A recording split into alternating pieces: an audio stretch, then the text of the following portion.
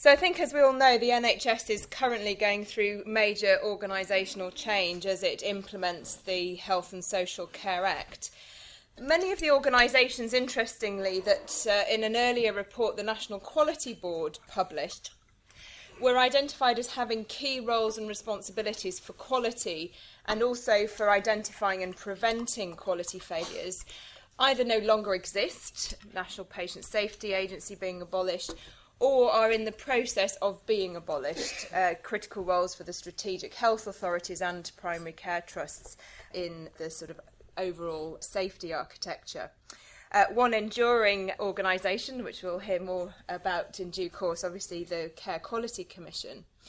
But there's a huge amount of change, and I think everybody is aware, indeed the National Quality Board themselves have put out a report about transition risks, that this is really a very significant time for keeping focused on quality. I think together with the financial pressures that the NHS faces, and actually perhaps more intense pressures that social care faces, I think we're all aware that there are real risks at the moment to the quality of care for patients and users. So I would argue that it's probably more important now as ever for everybody to put quality first on their agenda. And I suppose I want to also say that there's a risk that people are waiting for Francis. We ourselves put out a report preparing for the Francis report, but in it we're trying to argue really that we shouldn't be waiting for Francis to tell us. We actually know very well the events at Mid-Staffs. Certainly they're well known now through a series of earlier inquiries. And anyone here who followed the inquiry, followed the hearings and the seminars, will be very familiar with what went wrong. And the NHS, I think, needs to act now on what we already know and not wait for Francis.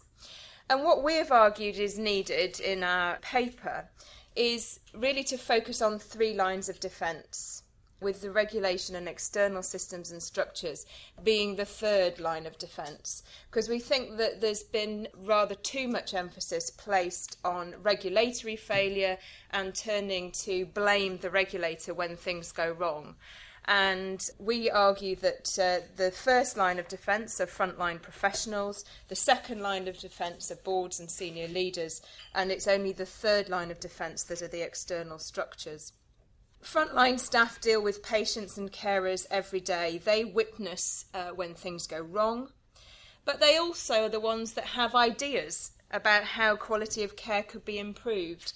And so it's absolutely vital that they are empowered both to speak up, and there's obviously been a lot of discussion about whistleblowing, a more formal way, but speaking up just in everyday practice, but also empowered to act when they see things, to be able to prevent them, to be able to make changes in the services that can improve quality.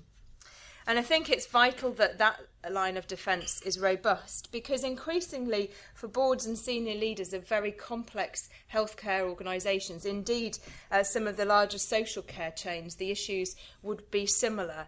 It is extremely difficult for them to know what is going on and to really be able to assure themselves, and I'm sure Elizabeth will speak more about this in due course. But they are ultimately accountable when things go wrong, and certainly should be in a position to address problems that are caused by systems and processes. I think one of the things that boards and senior leaders can do is create a culture of openness. Openness together with clear accountability and responsibility for staff. And at the final level, I think we've got to be clear what regulation and what external quality assurance can and can't do. It is there to assure the public about the quality of care, but these national organisations are fairly limited in the extent that they can know what is going on in every place, in every care encounter, and we must recognise that limit. But one of the things I want to argue is that I think at every level of care that I've just talked about, it's important that the voice of patients, of users, of carers and families is heard. And it's already happening to some extent. I think, one of the things that Cynthia at the Care Quality Commission was ensuring was that more use was being made of soft data, views of patients and users on websites and forums, that inspectors were speaking to users and reporting those views. And increasingly, I believe expert users were starting to join in inspection teams. At board level, it's really vital there too that the voice of patients is heard. We know about some boards who start with a patient's story to remind them why they're there. Certainly it is important that executives have the opportunity to hear directly from patients and users. But there's other ways too. I think one of the examples from mid-staffs was that if you just looked at the number of complaints, it wasn't an outlier. It was only when you read the complaints. It was the content. It was the content of what patients, users and families were saying. And I think the same is true for professionals. Our work on point of care finds that staff, particularly in hospitals, but I'm sure it's true in other settings, are under such pressure that they have very little time to care, time to listen to the experience of patients. And we've been working with Trust through our point of care programme to introduce things like patient shadowing to really help staff see care through the eyes of patients. We've also been introducing Schwartz rounds. These are regular opportunities from staff across the organisation to gather and discuss the emotional aspects of care.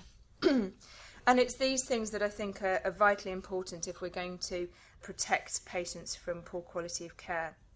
Of course, individuals themselves have got to be encouraged to speak up if they see or experience care that fails to meet standards. But I think we argue that the onus must lie with those providing care and those responsible for oversight to listen and to create opportunities for patients to be heard.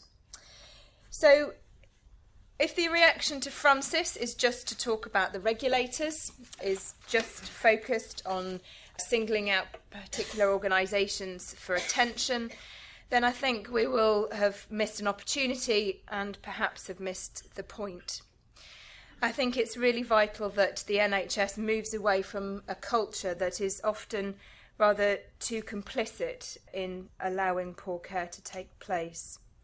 And so the focus, I think, has to be much more on culture. And I'm going to close by reading a quote that we have in the report, which is from the National Quality Board. Safeguarding quality is not the responsibility of a single organisation or reliant on a single process. Its success is dependent on the culture within and between organisations, which in turn needs to be underpinned by robust systems and processes and clarity around roles and responsibilities. It is a collective endeavour and a collective responsibility. We agree.